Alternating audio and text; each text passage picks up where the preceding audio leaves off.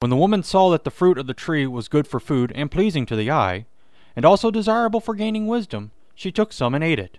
She also gave some to her husband who was with her, and he ate it. Genesis 3:6. Coveting is a desire.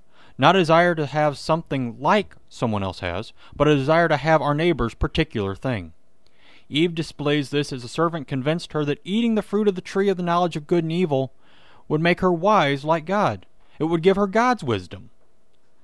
Knowledge is desirable. God wants us to desire knowledge. That's the crux of all the wisdom literature in the Bible. God wouldn't have given us books like Proverbs and Ecclesiastes if He didn't want us to seek after wisdom. He wants us to seek wisdom at His feet. He doesn't want us to take it. He wants to give it. Desire not to take. Desire to receive. Amen.